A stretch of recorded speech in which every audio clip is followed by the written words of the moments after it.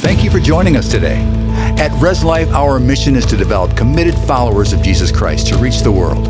Our content is created to equip and empower you in God's purpose. We hope you enjoy this message. Today, I want to do something a little bit different than what we traditionally do. And I want to talk to you about having a biblical world view. In Psalms 11, in verse 3, it says, if the foundations are destroyed, what can the righteous do? Now, the foundations, it can be talking about of a society. I'm going to be more pointing this towards our individual lives. But if our foundations are destroyed, it's so important to have the right foundation. Jesus preaches the greatest sermon that's ever been preached, the Sermon on the Mount. And he ends it, and this is what he says. He says, whoever hears these sayings of mine and does them, I liken him to a wise man who built his house on the rock. Got a good foundation. He says the storms come, the wind, the waves, the rain, they beat against it, and it does not fall. But then he says if your foundation is bad, he said just like you built your house on the sand. If you hear his word and don't do it. He said, and the winds and the rains and the floods come against that house, and it falls, and great is its fall. Foundations are important. And we've got to have the right foundation in our personal lives. We need a great foundation in our nation. But I want to talk to you today about having a biblical worldview. Now, somebody said, well, what's happening in our nation? More importantly, what's happening in our lives? All right? Because as the people go, so goes the nation. And the kingdom of God, it is within you. You say, yeah, well, I'm an American. Secondly, first of all, the Bible says your citizenship is in heaven. You're a part of the kingdom of God. Right? 2 Timothy 3, verse 16 says, for every part of Scripture is God-breathed, and it's useful in one way or another, showing us the truth, exposing our rebellion, correcting our mistakes, training us to live God's way. Now, notice it mentions showing us the truth. You know, we're living in a society today that doesn't even recognize there is truth, that there's right and there's wrong. Isaiah, 2,700 years ago, was facing a similar situation. And he says, woe to those who call evil good and good evil, who put darkness for light and light for darkness, who put bitter for sweet and sweet for bitter. Woe to those who are wise in their own eyes and prudent in their own sight. He's saying that there is a right and there is a wrong. And the foundations are broken up when good is called evil, evil is called good, when darkness is called light, and light is called darkness. You may have never heard of Saeed Qutb. He actually was executed in 1966 for plotting to assassinate the president of Egypt. He was hung until he was dead. He was an Egyptian author, revolutionary, Islamic theorist, a poet, and a leading member among the Egyptian Muslim Brotherhood throughout the 50s and the 60s. He really was a politician in some ways with a worldview that was of hatred and violence of Jews, Christians, and the West. And you would think, well, you know, he was hung because of his attempt to kill the Egyptian president, and that should be the end. Except for his brother, Muhammad, picked up on his philosophy, on his worldview, and began teaching and publishing. As a professor in a university in Saudi Arabia, he taught his pupils. And again, you probably never heard of his brother, Muhammad, but you probably have heard of his star pupil, Osama bin Laden. How many have heard of Dennis Wave? I figured to be just about everybody.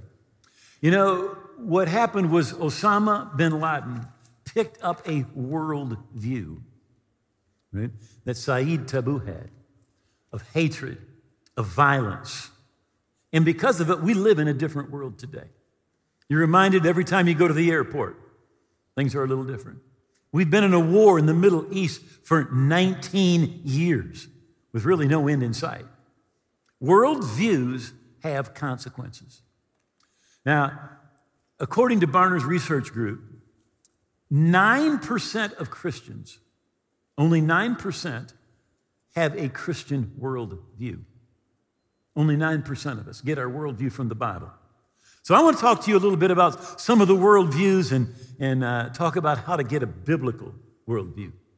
The first one I want to mention is simply hedonism, the pursuit of pleasure and sexual indulgence, which pretty much just says if it feels good, do it. Party on. Instant gratification. The playboy philosophy. The Apostle Paul talked about it 2,000 years ago in 2 Timothy 3 and verse 4. He says, loving pleasure more than loving God. Now, interestingly, you can say you're a Christian and have a different worldview. You may say you're a Christian, but if you're living a self-centered life, you're a hedonist. If you say you're a Christian, but your goal in life is to make money so you can have fun and pursue pleasure, your worldview, you have a hedonistic worldview, not a biblical worldview. If my goal in life is I want to retire, if I can just do what I want, that's a hedonistic worldview. Do you realize that God is not done with you? The Bible says that He's prepared good works for you to do. That's just when you're 16, that's when you're 96. Huh? Yeah, you may say you're a Christian, but if my future plan is to just sit back, accumulate enough so I can do nothing, that is a hedonistic worldview. Jesus said to His disciples, if anyone desires to come after me, let him deny himself, take up his cross daily, and follow me. For whoever desires to save his life will lose it, and whoever loses his life will save it. Jesus said to seek first the kingdom of God and His righteousness, and all these things will be added unto you. Basically, there's three ways that people live their life. Some live their life to please themselves. And when you're pursuing that type of a life, you're just pleasing yourself, it promises you joy and fulfillment, and it delivers misery and emptiness. Others, listen, they live to please other people. Man, that will just fill your life with anxiety. That would be like living your whole life in middle school. All you're doing is worrying about what somebody else thinks. Right? Man, your life probably kind of revolves around how many likes you get on social media. But Jesus modeled and taught the opposite of hedonism. He said, what will it profit a man if he gains the whole world, but he loses his soul? Or what will he give in exchange for his soul? Jesus is saying there is something way beyond this world and the pleasures of this world. And the things that people think are going to bring them pleasure and fulfillment are not the things that bring pleasure, that bring purpose and bring fulfillment. Another worldview is materialism, a tendency to consider material possessions and physical comfort more important than spiritual things and spiritual values. And it basically just says this: I need more. 3,000 years ago, a man named Solomon, the Bible says the wisest man that ever lived except for Jesus. He wrote and he said, he who loves silver will not be satisfied with silver, and he who loves abundance with increase. Just saying, if you love money, no matter how much you get, you always want more. The finish line just keeps on moving, right? In the boat world, they call it footitis. If I got a 24 foot, I need a 26. I need a 28. I need a 32. I need a 40. You just keep going and keep going, never satisfied. And Solomon said, it's just vanity, right? This is the saying you'll see on some bumper stickers, unless I've seen it. Haven't seen it in a while, but he who dies with the most toys wins. Somebody remember that. It's a lie. Jesus said, take heed and beware of covetousness, because your life does not consist in the abundance of the things that you possess.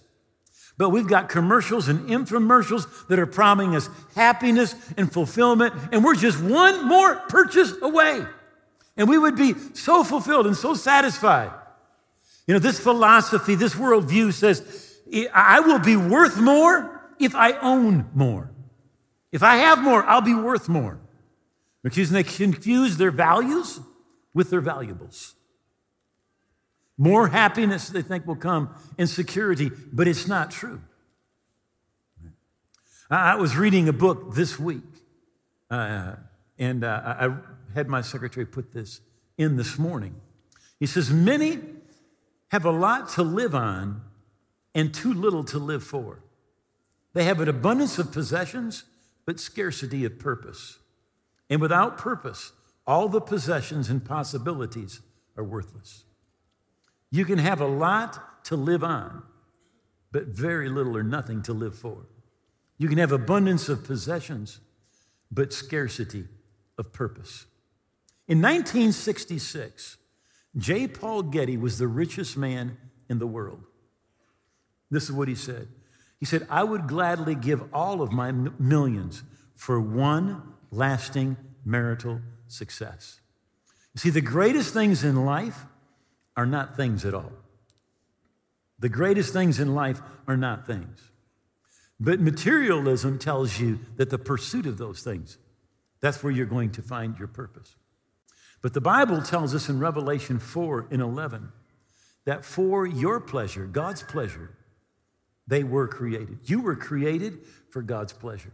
You were created to love God. That's when people try to find their purpose and they start with themselves, they never find it.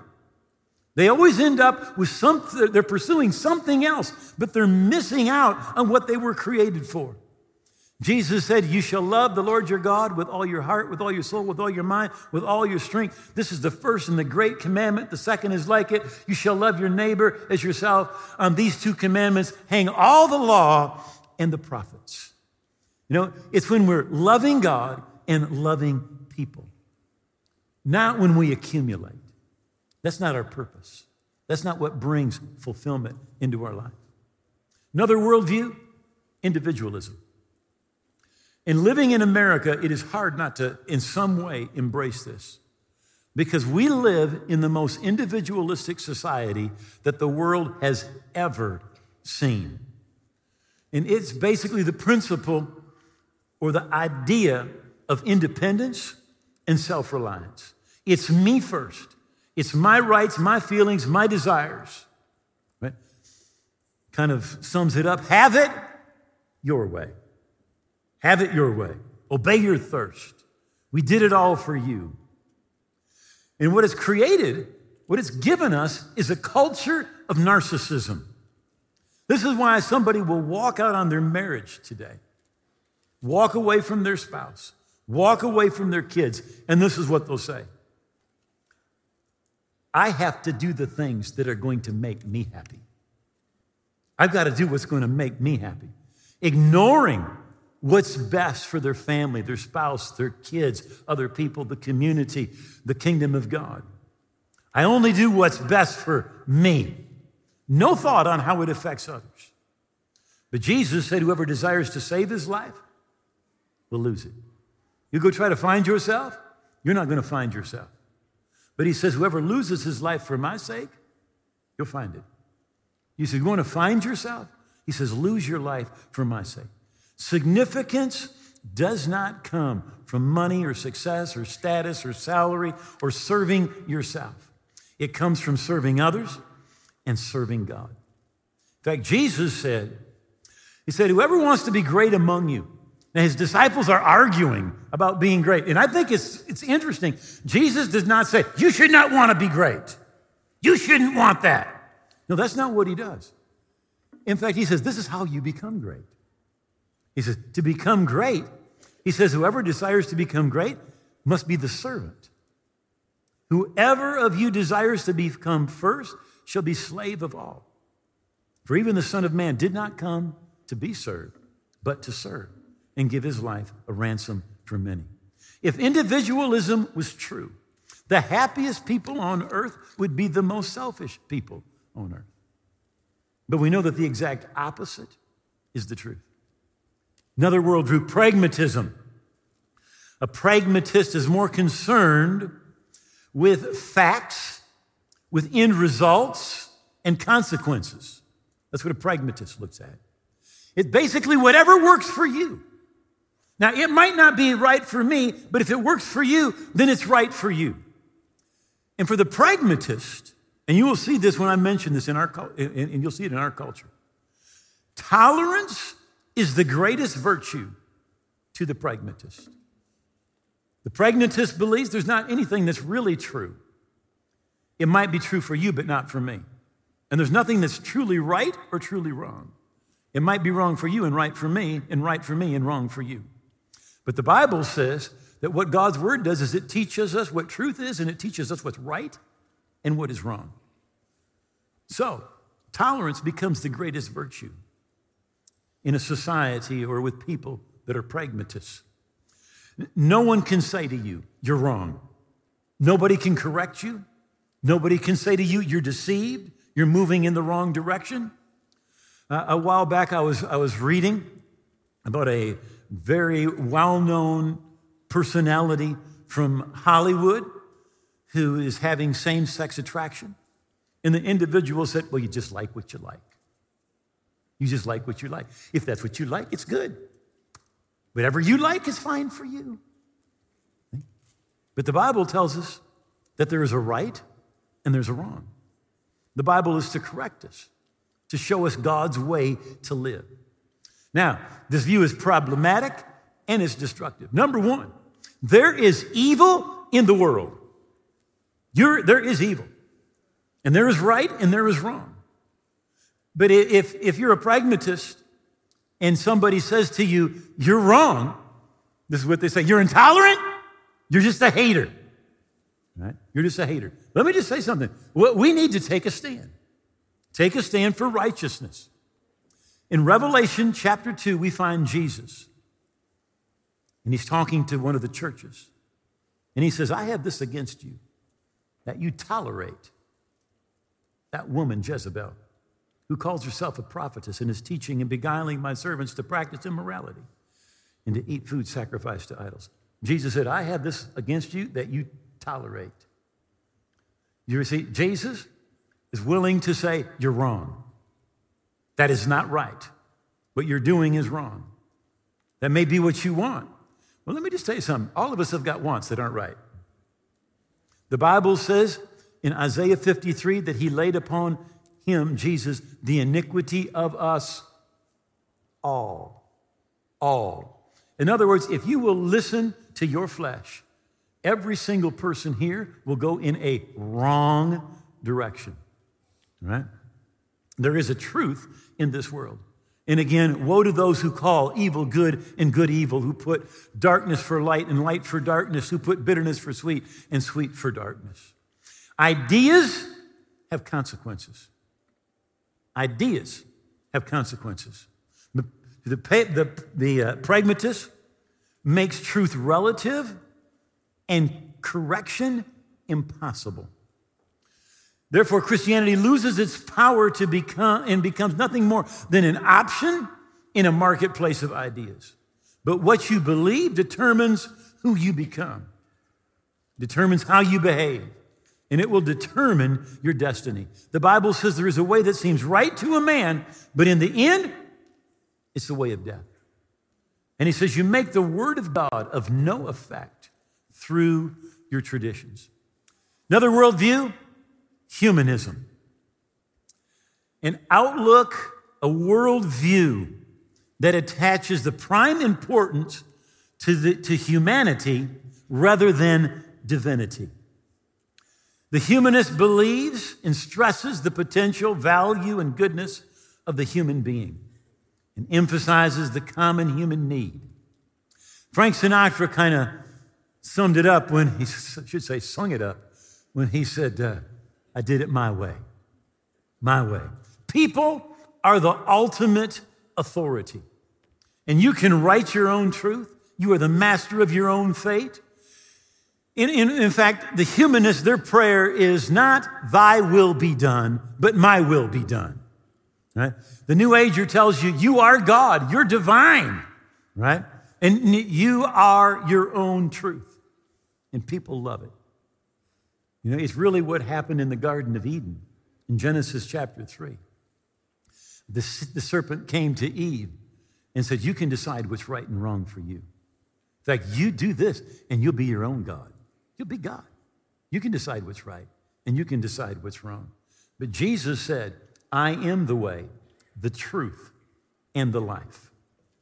Then there's fatalism. And this one we even find is quite strong in the church. The belief that all events are predetermined and therefore inevitable. Fatalism. It really crushes dreams. It replaces hope with discouragement.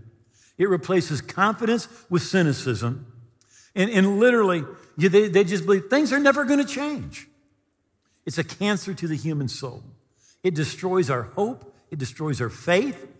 And it's just what will be, will be. It's all predestined. And unfortunately, this is in a number of different religions. But it is truly also seeped into the church. Now, I know what I'm going to say. It's going to rock a few boats, right? But I want you to listen to what the Bible says about this. And in the church, this is what we hear. Well, God's in control. God's in control. God's in control. Really? Let me read you a few scriptures. Again and again, they tempted God, and they limited the Holy One of Israel. They did what to God? They limited the Holy One of Israel. In Mark 11, verse 23, Jesus said that whosoever will say to this mountain, be removed, be cast into the sea, and shall not doubt in his heart, but believe that those things which he saith will come to pass, he'll have whatsoever he saith. Now, if God wanted that mountain in your life, Jesus wouldn't have told you how to move it.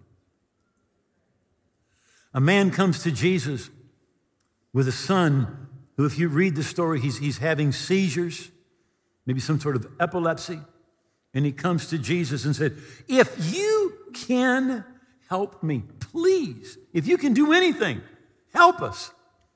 Now, this man is throwing it all on Jesus. This is what Jesus said to the man. He said, if you can believe, if you can believe. Jesus said, don't throw this all on me. He said, if you can believe, all things are possible to him who believes. Listen to John, 1 John 5, verse 19. We know for a fact that we're of God, and the whole world around us lies in the power of the evil one, opposing God and his precepts. To put that down in a couple other translations. We know that we're of God, and the whole world is under the sway of the evil one. Another translation. We are certain that we come from God, and that the rest of the world is under the power of the devil. We know we belong to God, and the evil one controls the whole world. We know that we belong to God and are the children of God, but the evil one controls the whole world. Jesus would have never told you to pray, your will be done on earth as it is in heaven, if everything that was happening on earth was already God's will. It's not God's will. It's not God's will, right? And sometimes we as Christians, we just get into this, well, whatever will be, will be. Lo que será, será. Right? And we just sit back, right? That is not a biblical worldview. That is not. The biblical worldview is that as a Christian, and you're connected to God, and he's given you authority, right? And you can pray. And as a result of your using your authority, things can change on this earth. So often our lives do not reflect the values that Jesus taught. And again, the Barna Group tells us that only 9% of Christians have a biblical worldview. That's sad. 9% of us. But that biblical worldview, if you've got that biblical worldview, you know God keeps his promises. You matter to God. God loves you. There is transformation. There is change that is possible and positive that God wants to bring into your life. Your life matters. There's truth. There's right. There's wrong. You're secure in Christ. Your past can be forgiven. You can be right with God, and you're going to live someplace forever. Those are all things that are part of a biblical worldview. 2 Corinthians 11, verse 4. Now, this is not new. Listen, Paul is talking to the Corinthians, and these are Christians. He says, for if he who comes preaches another Jesus, whom we have not preached, or if you receive a different spirit, which you have not received, or a different gospel, which you have not accepted. Now, notice he said, there's people that are preaching another Jesus, a different spirit, and a different gospel. Right? This was first century. Already, other worldviews were trying to slip into the church. Now, they tell us today that the most common worldview among people who say that they're Christians, according to the National Study of Youth and Religion from North Carolina at Chapel Hill, is moralistic, therapeutic deism. Moralistic, therapeutic deism. Moralistic simply meaning that God wants you to be a good person and God wants you to be kind. How many believe that's true? God wants you to be good and he wants you to be kind. But that will not make you right with God. Being good and being kind will not make you right with God. In fact, Romans 3:20 says that by being good or by the works of the law, no one has ever been made right with God. Nobody ever. But yet, much of people who say that they're Christians, they think, well, if I just obey the law and I'm good. The rich young ruler came to Jesus and he said, I've obeyed all the law. What do I still lack? It wasn't enough to obey the law. It's not enough to be a good person. It's not enough to be kind. See, you need Jesus. In fact, the Bible says the reason the law was given was so that you'd know you were a sinner, that you needed a Savior. Therapeutic. In other words, God wants you to feel good about yourself. Just it. God wants you to feel good about yourself. And the central goal of life is to be healthy and happy and feel good about yourself. Well, listen, in Christ, you're connected to God and you are the righteousness of God in Christ. Outside of Christ, you are miserable and you are a sinner. Got it? You see, I was pretty good. No, you were bad. You were bad.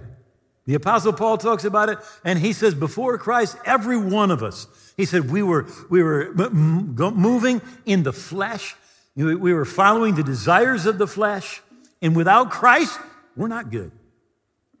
And then he said the moralistic, therapeutic deism. Now, deism believes in the existence of God, but it believes that God basically, like the world and your life is a clock, and he wound it up, put it on the shelf, and took off. Right? And he is not involved. He's not involved in your daily life.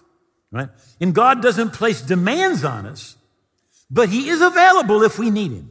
Right? Now, many churches claim to be Christian, but what they teach is more moralistic, therapeutic deism. And it crashes with the Jesus of the Bible, with the Holy Spirit of the Bible, right? And with the gospel of the Bible. Jesus said, I'm the way, the truth, and the life.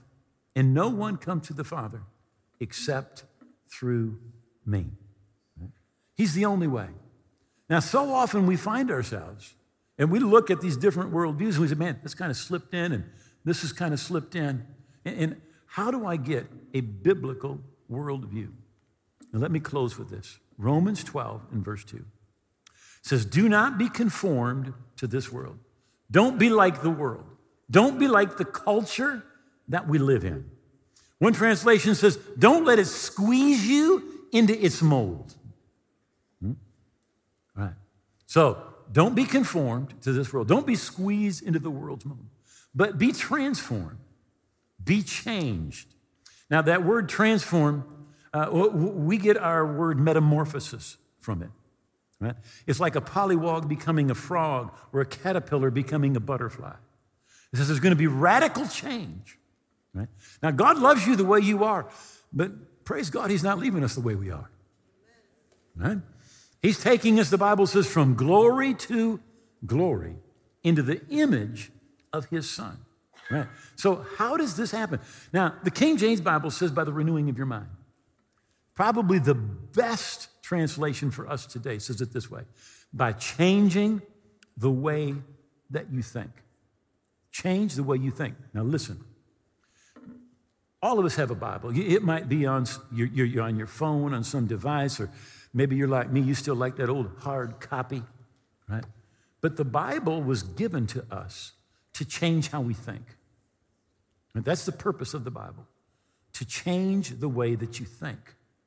So several years ago, at the close of the service, now typically what I do is I stand around at the close of the service, and there may be somebody who wants to come up and first time here and they want to meet me, or they want me to pray for them about something, or just talk about something.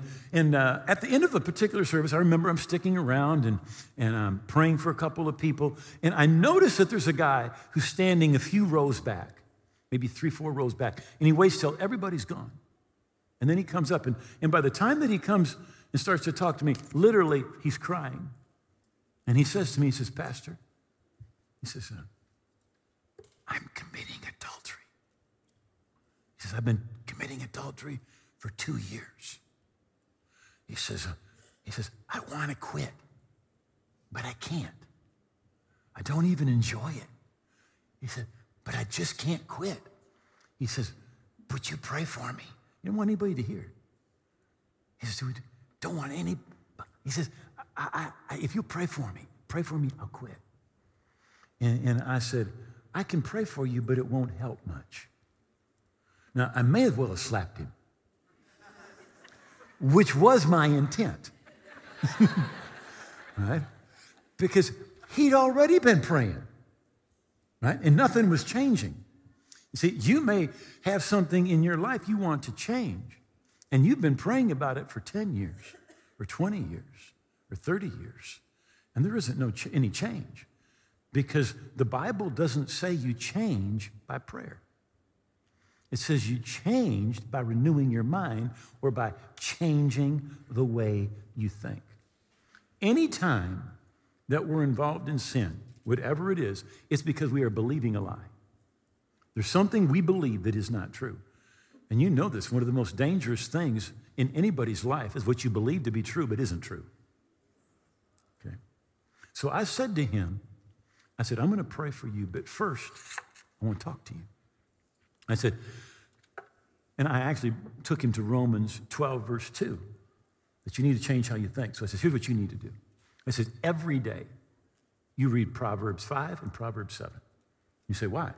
Because those are the Proverbs that talk about sexual sin and the consequences of sexual sin.